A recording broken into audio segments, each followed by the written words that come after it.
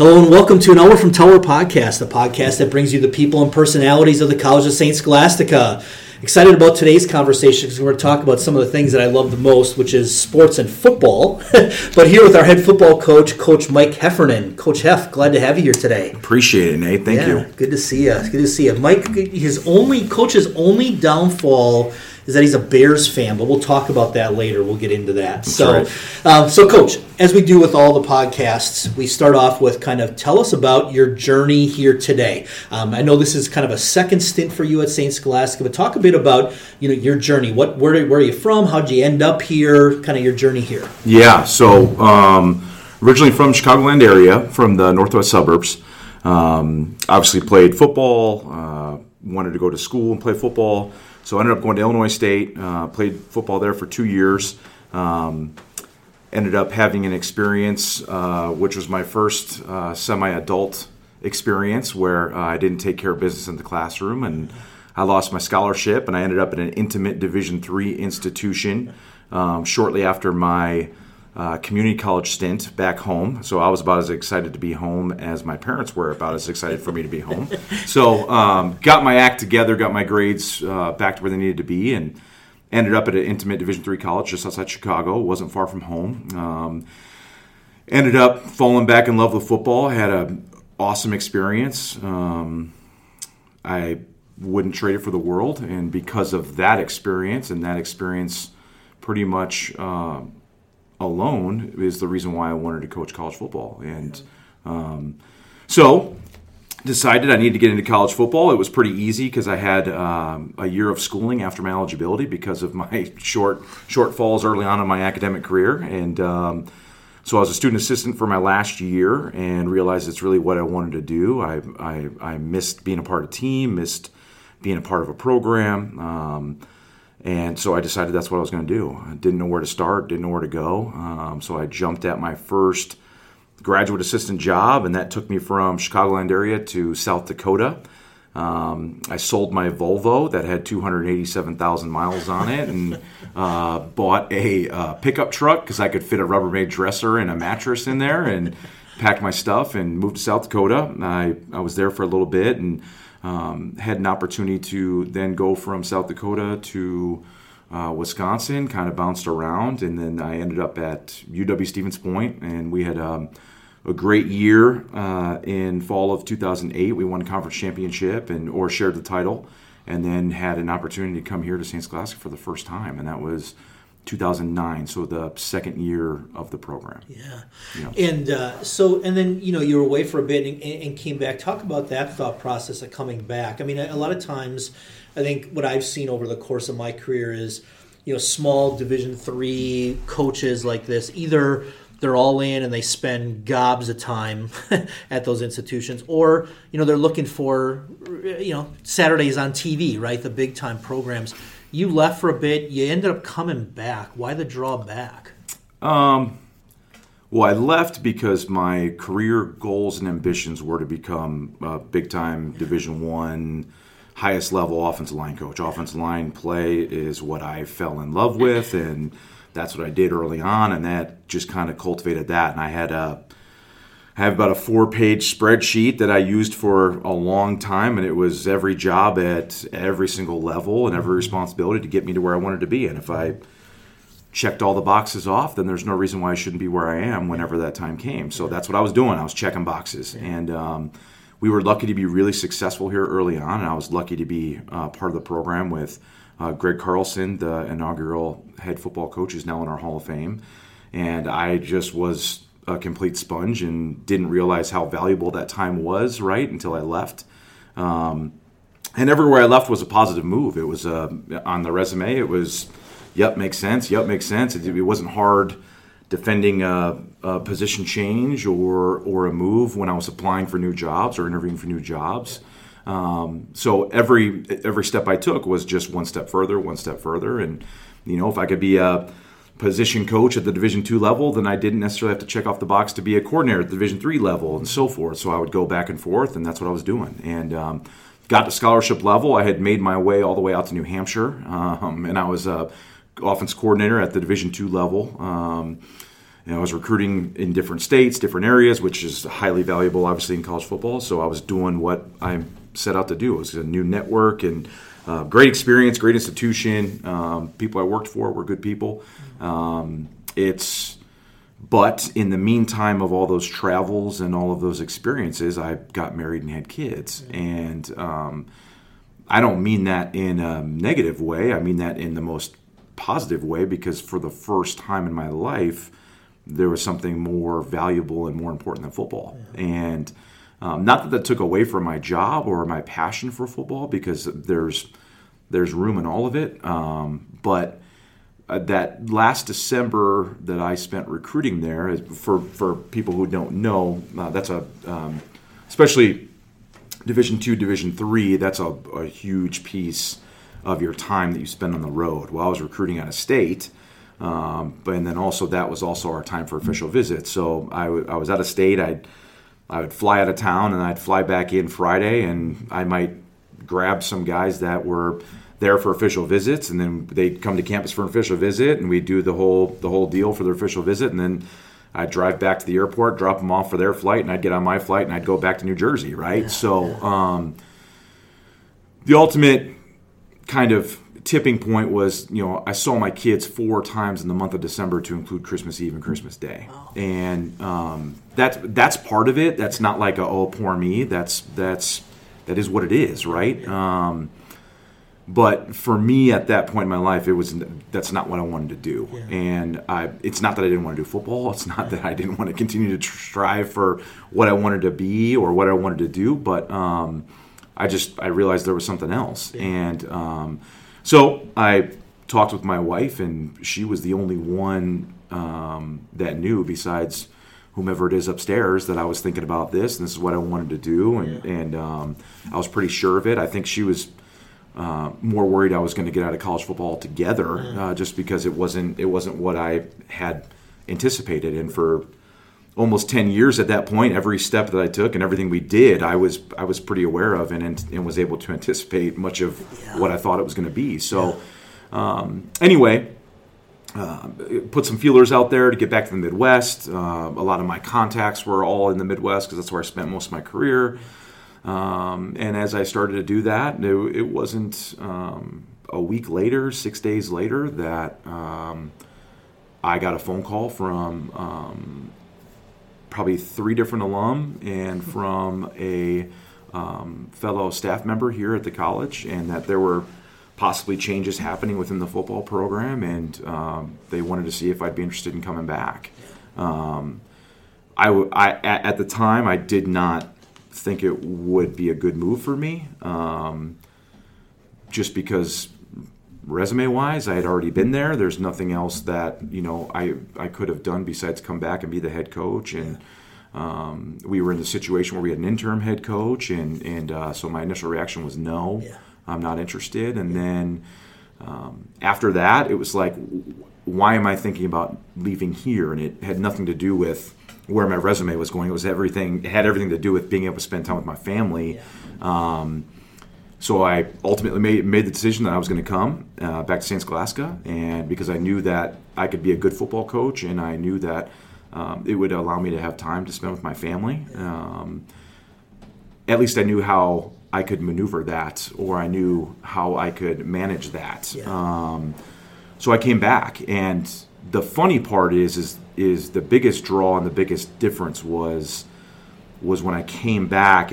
Yes, like I knew that we could win some games. I knew that I kind of knew the ins and outs of how we needed to recruit, and I mean everything from on-campus visits to how to get fleet vehicles for when we hit the road recruiting. Like all of that was super easy because I'd already done that for so long. But when I came back, and I didn't recognize it until I was actually here, feet on the ground, is that the entire time that I was moving and taking a different job or going to the next level or taking on more responsibilities or just checking boxes on my list, the feeling I found out, or that I finally realized, was that the thing that I was missing was not the next, because I was never really fulfilled the next. The feeling that I was missing was here. And when I say that, it's, a lot of that comes with our short time of a lot of success, when we started the program or when I was fortunate enough to join.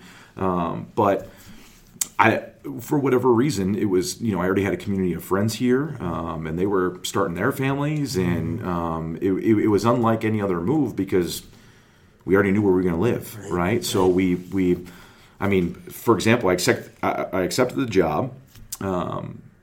My wife had visited here a couple times, but we were not married or engaged at that time. But she was familiar. And then, so I took the job.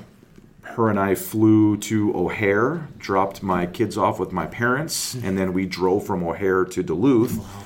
And on our way up, we found out about the blizzard warning or the storm warning that was coming the next day. And our 2-day trip turned into about 15 hours, and because we had to be out of here before the storm got here. So we woke up, we got in Duluth at like 3 a.m. Woke up by 7 a.m. and we were looking at places to live. And we never would have been able to do that if we didn't know exactly where we wanted to live. And so true. The place that we wanted, we ended up getting, and then we go full force forward. We pack everything up, and then there's 2 nor'easters that hit the Northeast in 2 weeks. So it was like, are we supposed to be doing this? Is this a sign? Yeah, is this a sign? And I put my family on a plane, and they flew to Chicago, and I jumped in the giant U-Haul and drove it through Pennsylvania in a nor'easter, and so everything that brought us back here, ended up realizing it was more than just the job. It was everything to do with St. Scholastica, the community, the people that I worked with. So it ended up being much more than just a career move. Yeah, there's so much that you say there that I could ask questions about. The one thing that jumps out at me is you talk about taking this position because you wanted more time with your family. I mean, in my short time here, have seen how you run and the time you devote to the program. It's crazy to think what you were devoting before, given what you do now. But how do you...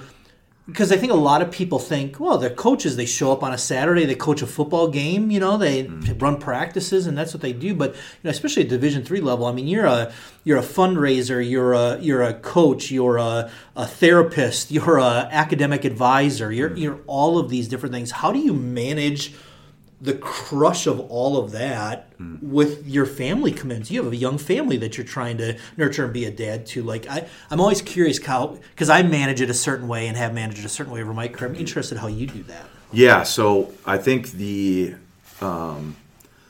best thing I've done is taken in everywhere I've been, schedules, how we schedule, and just learned what I liked and picked what I liked. And now being the head coach, I get to set that schedule. So I worked for several people that they didn't have young families, so that wasn't a priority, and that's okay. And but whether I have a young family or an old family, it's still going to be a priority to me. And that's communication goes a long way. So I try to be as organized as possible all the time. And I make mistakes. I make a lot of mistakes, and I can always get better. But the more organized I am, then the easier it is for the staff, and the easier it is for our athletes, which in turn makes it easier for me to be able to go home, or for me to turn it off. Or I'd be lying if I said I'm able to turn it off. I can never turn it off. It's now over, it's almost 15 years now that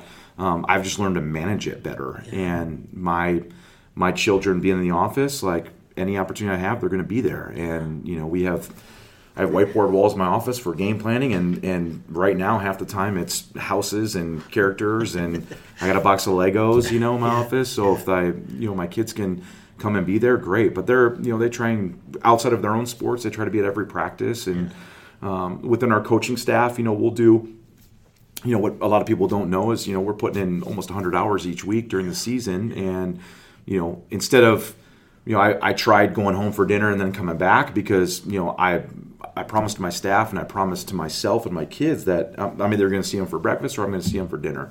And so if I can't see them for breakfast, then I'm going to make sure I'm home for dinner, or they can come join us for dinner. So we've done it where the staffs and their families come in and we have dinner with them in the BWC, or we all meet somewhere and then we go back to work, or you just go home and have dinner and you come back to work. But it never really ends. I try to make sure that I am efficient as I most possibly can, and diligent in my organization, so that when I go home, I don't have to bring it unless I'm contacted. Yeah.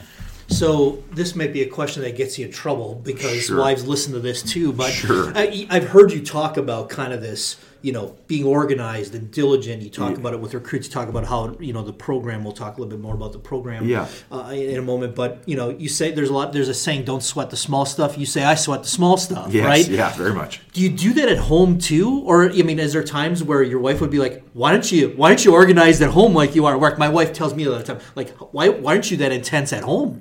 With things. Do you find those worlds clashing sometimes? Yeah, it comes out in ways where my wife will be like, I'm not one of your players, because well, like, what do you mean, or all my children, they'll say, Dad uses coaching voice, that must mean it's stern or whatever. So,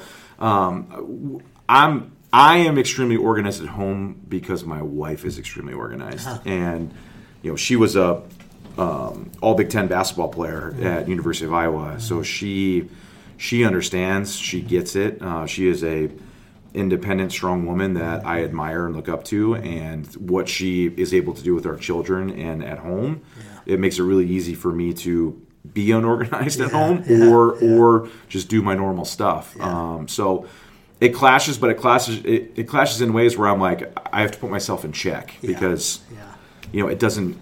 I'm not worried about my kids staying behind the line in sprints, right? It's kids are going to be kids, and they're going to do things, and they're going to learn from them, just like my kids here. But it's just different, and sometimes I have to separate a little bit. Yeah, no, I just laugh only because we've had a lot of those same conversations as well. The little I know of your wife and just watching her at games and things like that, it's fantastic. It's amazing how the good Lord puts those types of partners in your life. Mm-hmm. I know you have one, I have one as well. It's just amazing. Yeah. Talk about Live the Standard. Yeah. You talk about that a lot. It's kind of your program model. Tell me what that means. Yeah, so our program philosophy is Live the Standard, and what that means and the definition for us is we're going to work to exceed all average expectations in everything that we do.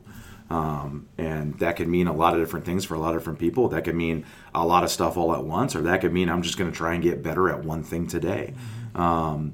Whatever it is in our program, the expectation and standard is always going to rise. And sometimes, you might have to take 2 steps back to take 1 big step forward, and that's okay. We're going to recognize that, but we are always going to work to get better. And for some of our guys, that's, like you've heard me say, that's not hitting snooze twice. For some of our guys, that's, being a starter. For some of our guys, that's, breaking a school record because they're a 4th-year starting tailback or whatever that may be. So everybody's in their own spot, and everybody has their own things that they're working at, and it's okay. It's not always going to be sunshine and rainbows, right? Things are going to be hard. There's going to be adversity, but you have to be willing to keep working. And the better you do, the more expectations you should have, because once you get complacent, right, that's when things don't go your way. Yeah, so you walked into a program, speaking of this, when you came back the second time that was really kind of in shambles. We won't get into those details. Sure. I said it, you didn't have to say it, right? Yep.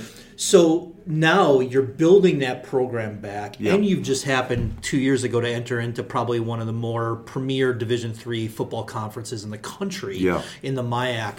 How has that base of Live the Standard helped you achieve what you've done thus far? Because I see it as a football guy. I watch what's going on with the program and seeing these seeds that are starting to sprout now, and like this horizon that's really, really bright. How has that Live the Standard been important as you've built this program back to respectability, really? Yeah, I mean, honestly, it was a blessing in disguise, because where do you start with Live the Standard, right? Where's the bar? Where's the where are the expectations? Well, when we are fielding a team that is 90% all true freshmen a couple years ago, we started over, and again, my experience here the first time, being a part of that first year, second year program really helped us, and live the standard, because it can always change and it can always evolve, and it's always going to.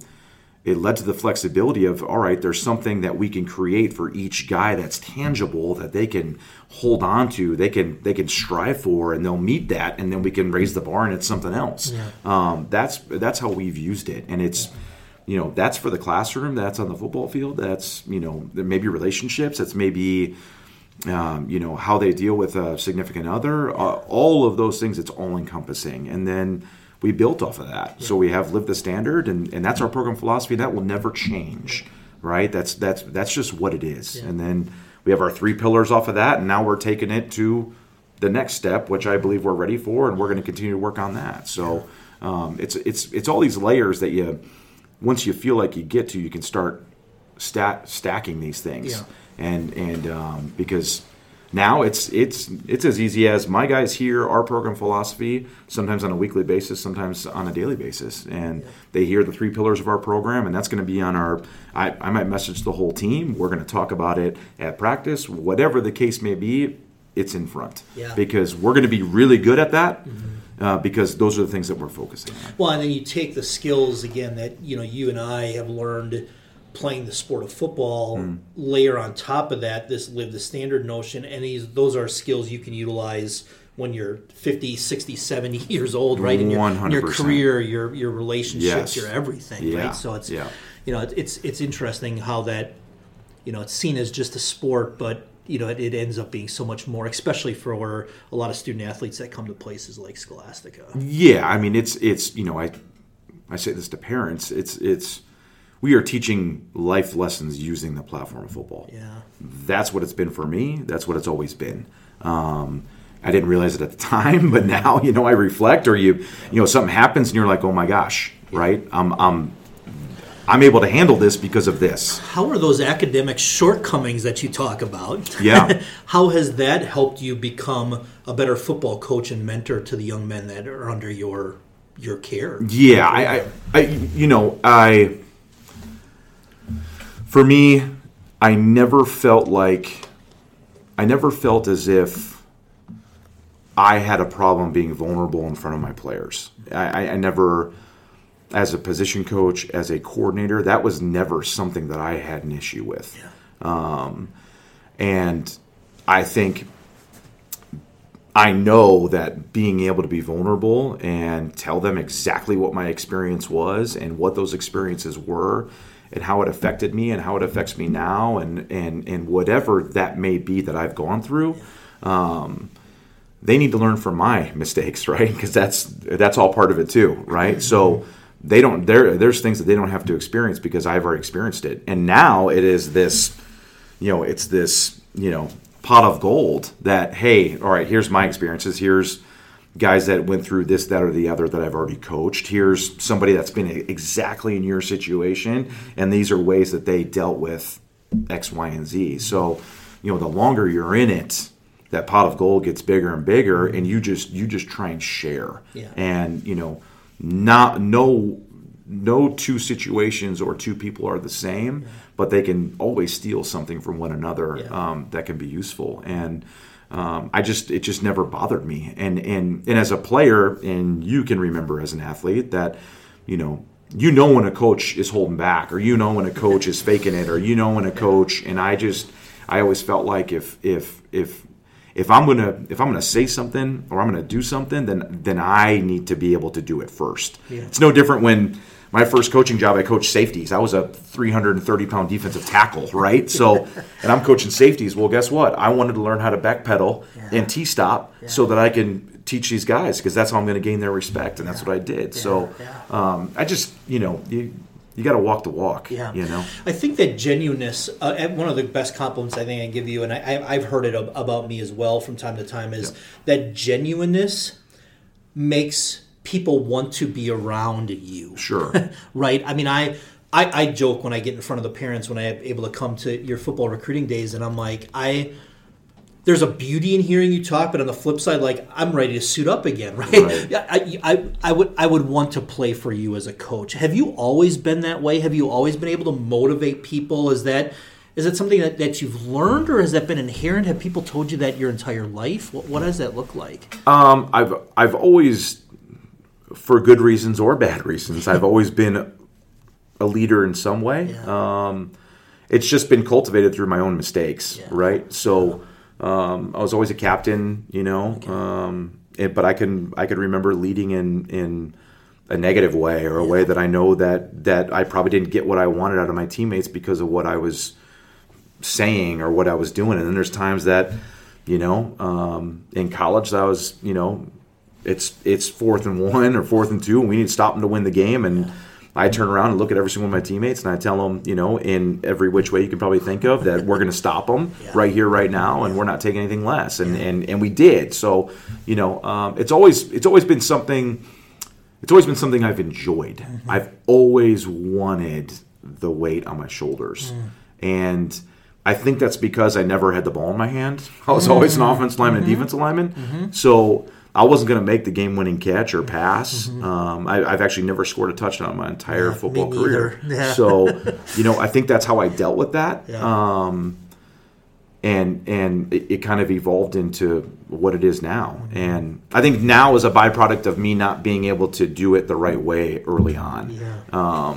That's how I look at it, and that's how because I'm always trying to get better. Yeah. There's always things to improve on. Yeah. But so interesting. There's so many similarities there, I think, for me as well, which, is probably, you're one of those kindred spirits, I think. You meet people on the way where it's like, did we meet somewhere along the ethos at some point? But a lot of those things there. One of the questions I was thinking about asking you today is, I've coached my kids in youth sports and things like that. Yeah.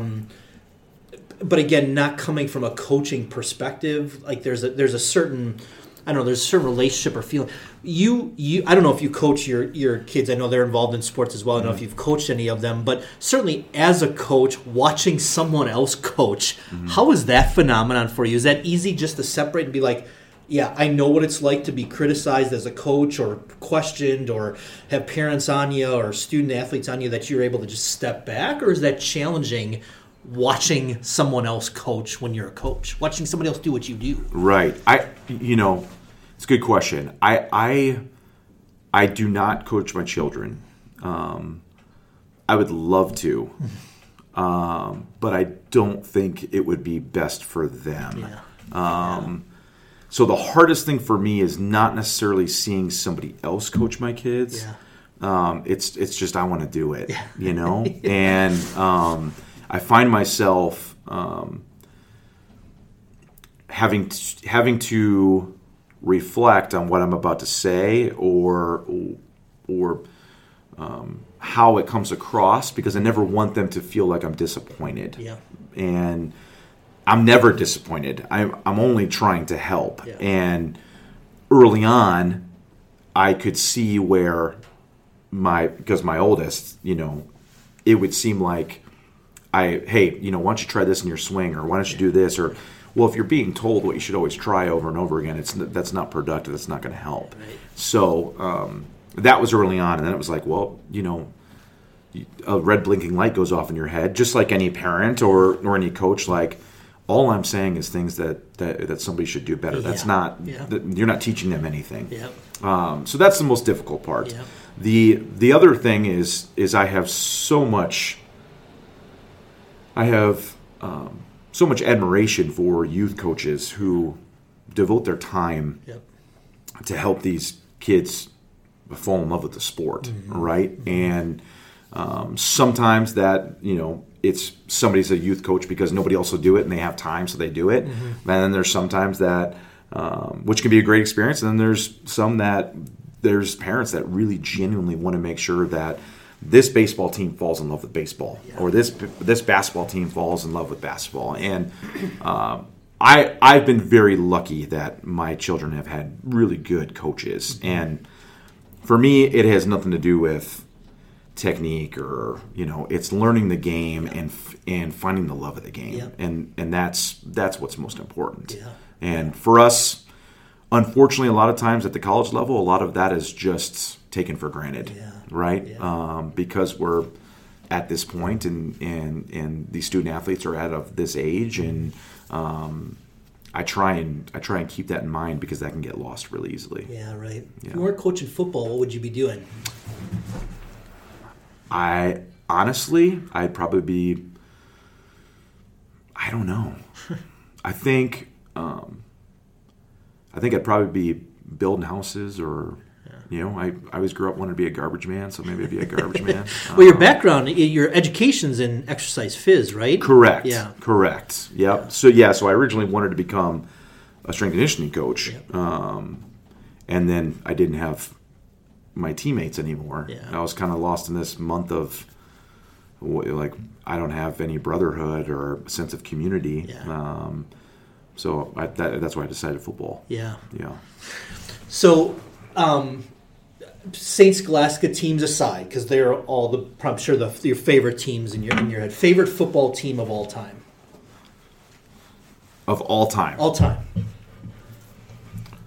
That's a tough one.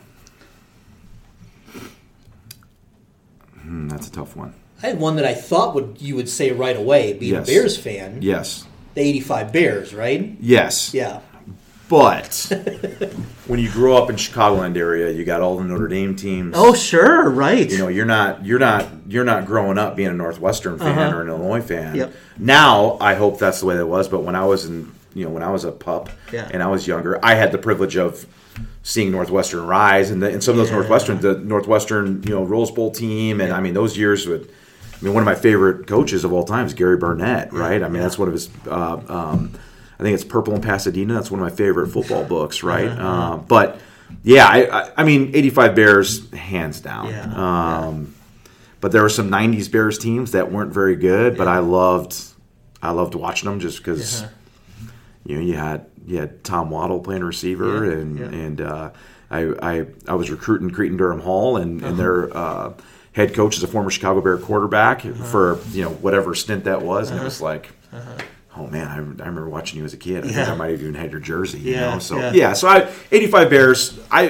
You could say the Bears in general. Yeah. Yeah. Who is the because you played really at a high level. Yeah. Is there anybody famous that we would know that you played against?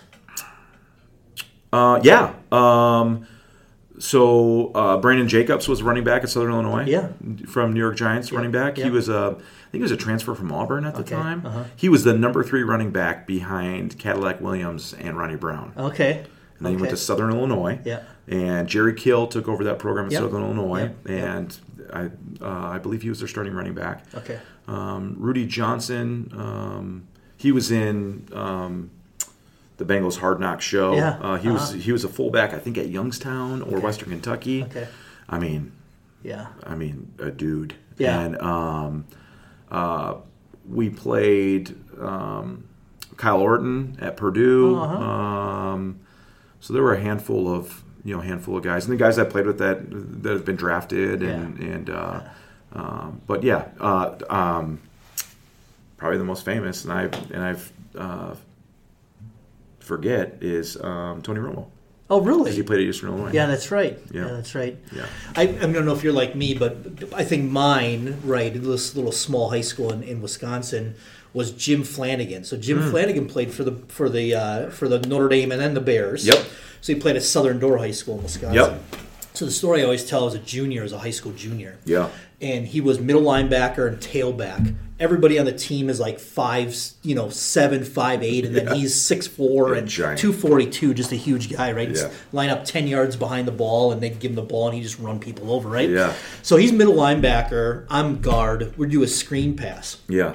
So I'm in there, 1,001, 1,002, right? And I turn out, and I look, and he's coming like a freight train right at me, right? And I'm a 175-pound, farm kid, right? Right. So I throw everything I have into him. Yeah. And the next thing I remember, I'm flying backwards. Yeah. And I hit the ground, and I'm able to pick my head up just in time to see him take 2 stutter steps and go to a knee. And I'm like, nailed ya. So I don't know if you're the same way, but I'm like, I dominated the only NFL player that I ever played against. That's my story. Yeah, I'm that's awesome. No, that's awesome. My kids would laugh at that and be like, I don't know. No, that's awesome. But I happened to stumble on my last high school game on YouTube. Really? And my 18-year-old is watching it. Yeah. And he's like, Dad, you were awful. And I'm like, well, thanks, kid. Like, I'm supposed to give you this advice. That's awesome. So anyway, a lot of fun with that. Yeah, that's great. What are you mentioned kind of the coaches, the Williams, right? Is it Greg Williams? Greg Carlson. Or Craig Carlson. Yeah. Who are coaches that you admire their coaching? Either maybe that you were coached by or that are coaching now. Who are some of your mentors? Yeah, I think that you're always intrigued by the best of the best, right? So I think I've read every Belichick book and Saban book, and they have a lot of similarities and things they do. I don't always agree with everything, and I don't, and some of it's great ideas, and some of it's like, oh yeah,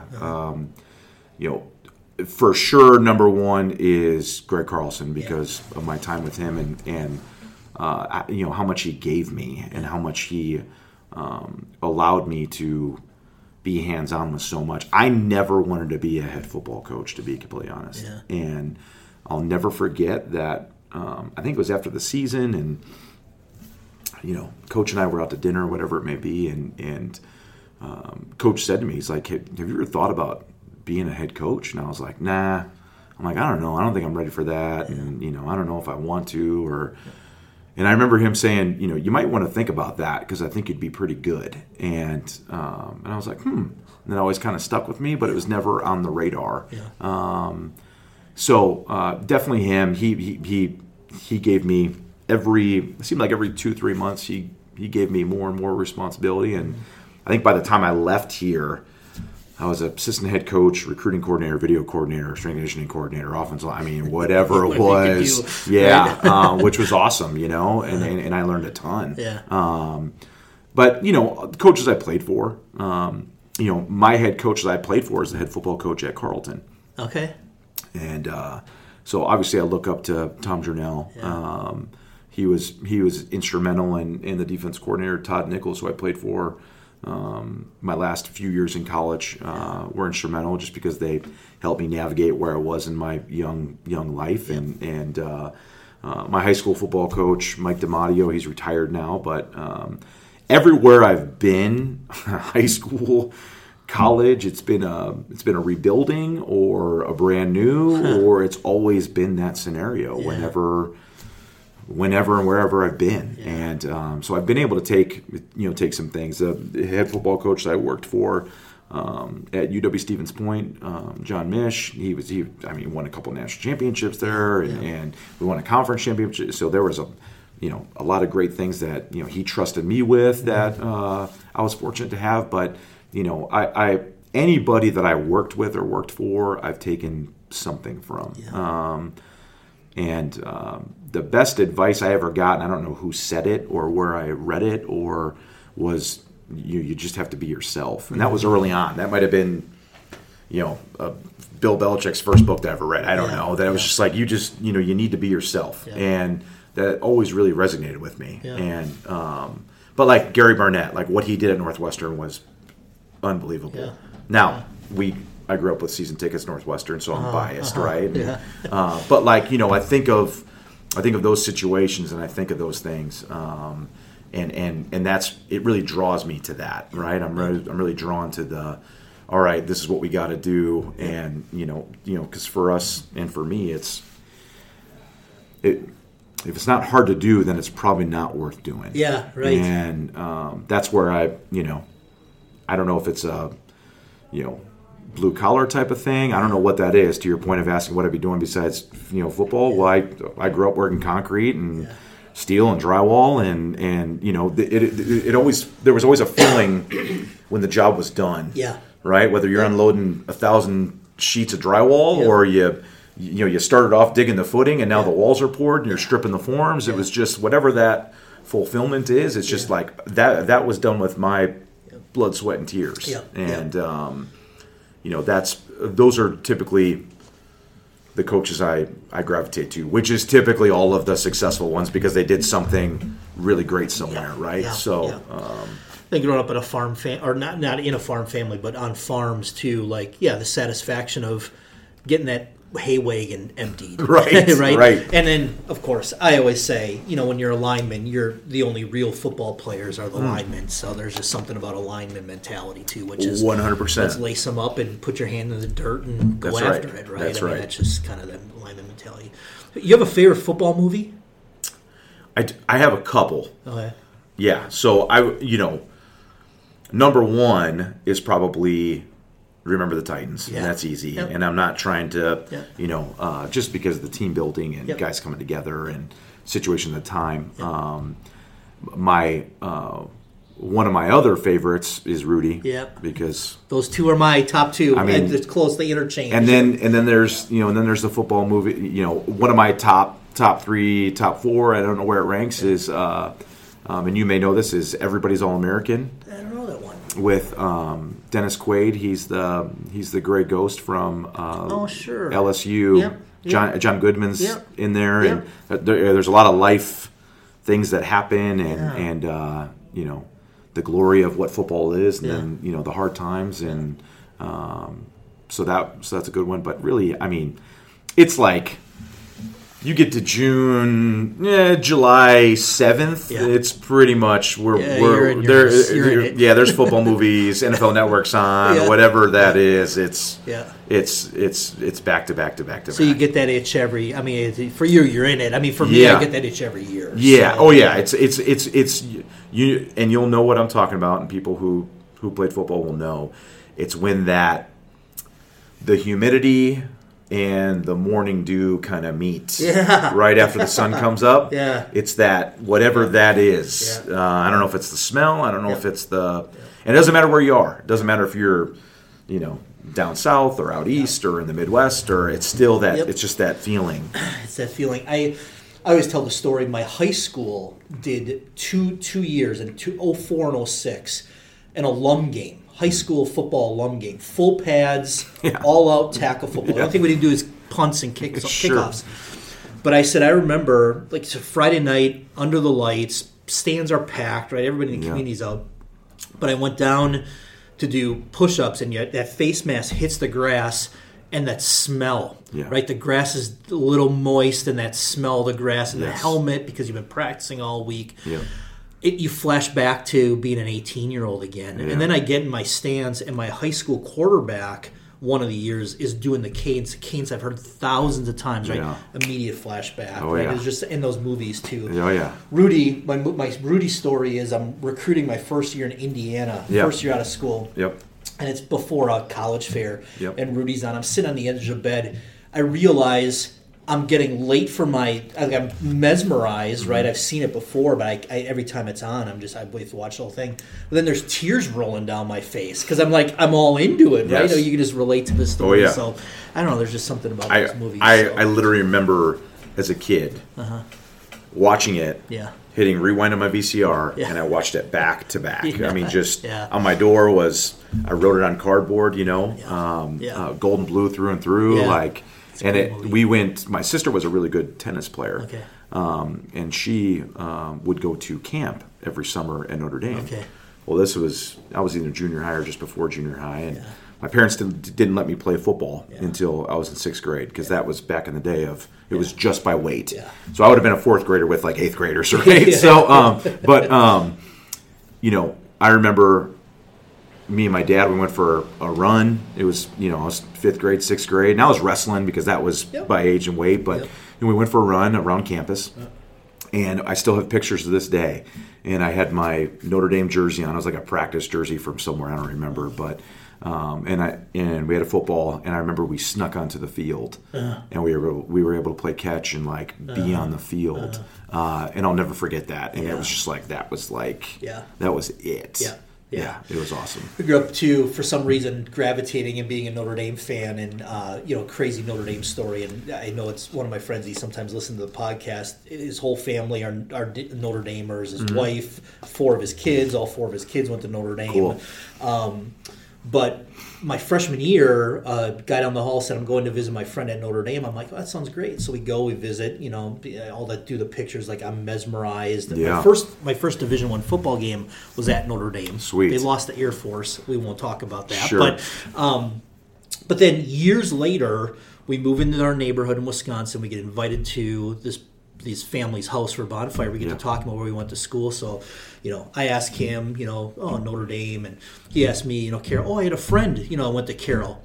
I'm like, all of a sudden, boom, boom, boom, all the connections. I'm like, I have pictures of your dorm room in my house. Here it was the friend who we went to visit. That's crazy. It was him. That's crazy, right? That is crazy. But yeah, I've always loved. There's something about Notre. People either love Notre Dame or they hate Notre Dame. I've always loved the history and tradition and all that stuff about Notre Dame. I think it has to be the tradition. Yeah. Like, it's just that whatever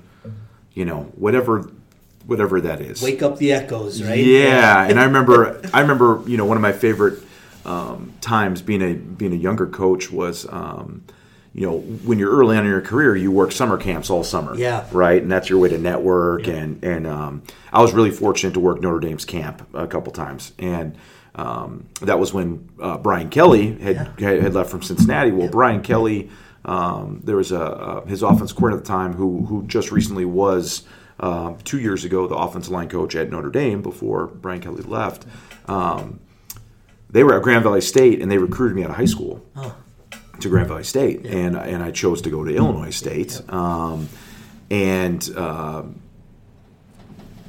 I kept in contact. Well, when I got into coaching, I was at Elmhurst. I was a student assistant, and I go to a coaching clinic. It's my first coaching clinic, right? It's in Chicago, so it's a good clinic. There's good speakers. And the offensive line coach from Cincinnati, who's also the offensive coordinator, his name's Jeff Quinn, was speaking. Well, Jeff Quinn was an Elmhurst University graduate. I graduated from Elmhurst, and I rekindled a relationship. And then from there, he really took me under his wing for the first couple of years. So I worked Cincinnati's camps for 3-4 years. Yeah. I actually was offered the job. He was my connection to Greg Carlson, and I was offered the job the first time to come to St. Scholastica while I was working Cincinnati's camp. Oh, wow. So I was born in Cincinnati. All my family lives in Cincinnati, so it's kind of a weird connection. Yeah. And then I was able to, with those connections with the coach of Cincinnati, that many of them went to Notre Dame after that with Coach Kelly. I was able to go work Notre Dame's camps, and I was like. Working the camp was fine. Besides that, I was like a super fan. I was like, oh, I want to go over here. I want to go over here. I want to go over here. So there's just something. There is something about that place that's magical. Yeah, and if you hate Notre Dame or you're one of those anti fans, I don't know how you in your blood could go and see the ceremonial stuff before the game and not at least appreciate. Oh, sure. You got to at least. You have to. Yeah. There has to be that. Yeah. That respect, Bears fan, Packers fan. I respect the Packers. Right. Yeah. I don't like them, right? Yeah. But I respect everything that they've done. Yeah. I respect the players and etc. Right? Yeah. It's just different like that. I respect Walter Payton. We'll leave it at that. Fair enough. Fair enough. So, questions for me. We've been here almost an hour already, but questions for me that you have, anything at all. I always end the podcast this way. Yeah. What for you. Is so far is being a part of this community everything that you've wanted it to be since coming here? Yeah, we talk about, a place just kind of having an ethos about it, right? This place is not certainly the most glitzy and glamorous place on the planet, sure, right? If you're looking for that, you might have found the wrong place. But the people, the Benedictine roots and core, that stuff resonates really closely with me. And again, I think my younger self, I thought I would do this job for a year or two and then get a real job. That was kind of the thought process. But helping people that helping people change the trajectory of their lives is something that's just awesome. It's awesome to see, and the relationships I've built, the students, former students that I stay connected with on social media and those kinds of things, like they mean the world to me. Yeah. And joining this community, I had a sense that it would be, compared to even other places that I've been, it would have that ability to form those really close relationships on a staff level and the student level. And that's really come to fruition. I'm still getting to learn the community. I mean, just given my role and kind of the enormity of it, it's tough to focus just in on one area. But now it's great because half a year, a little better than a half a year in, now I see faces and I know names as well, or at least I know where they're connected or where I've had conversations with them before, and that I'm anxious for that. I was anxious for that on day one. But to have that ability, and then just the beauty of this area. Like I sent a picture to my wife. You can see Lake Superior out of my window. I said, just look how blue the lake is today. Like there's just a beauty about it. And I think the older I get, like you said, right, you reflect on different things. Different things mean different to you. There's always your core passions, but you have kids and family, like, I don't know, things change. Like now, it's the motivations are different. I think it'd be really cool to work, via vice president at Notre Dame. Right? But, certainly maybe different kinds of stress than we have here. But I don't know. I'd rather build a relationship with a family or do something like we did a couple years ago when a young lady, her mother is really battling cancer here hard and is home hospice. We were able to go to her home and have a graduation ceremony with her and her family. Like that I would do all day, every day. Than be able to be on a campus that felt big or pretentious or things like that. It's not. I don't care about that stuff. Right? It's not about me. It's about these student athletes. That's right. Or students and student athletes that we work with. Yeah. For sure. So long and short of it is, I think it's been that way. There's been a few surprises here and there along the way as well, but that comes with change. It comes with change. Yeah, it comes with change. Yeah. So Okay. What else? Other things or? I don't think so. Excellent. I think the it's. I know that I am thankful that you're here, and I appreciate that you came to St. Scholastica because at the end of the day, it's all about helping people achieve things that they didn't think they were capable of achieving, right? And when you're around good energy and you're around good people, that those things with hard work happen organically, right? And that's what is really exciting to me and about St. Scholastica right now. But to your point, it comes down to the people. And right now, the people that I'm surrounded with every day, I feel very fortunate. And the things that we're doing in the program is because of football staff and support staff and things like that. So.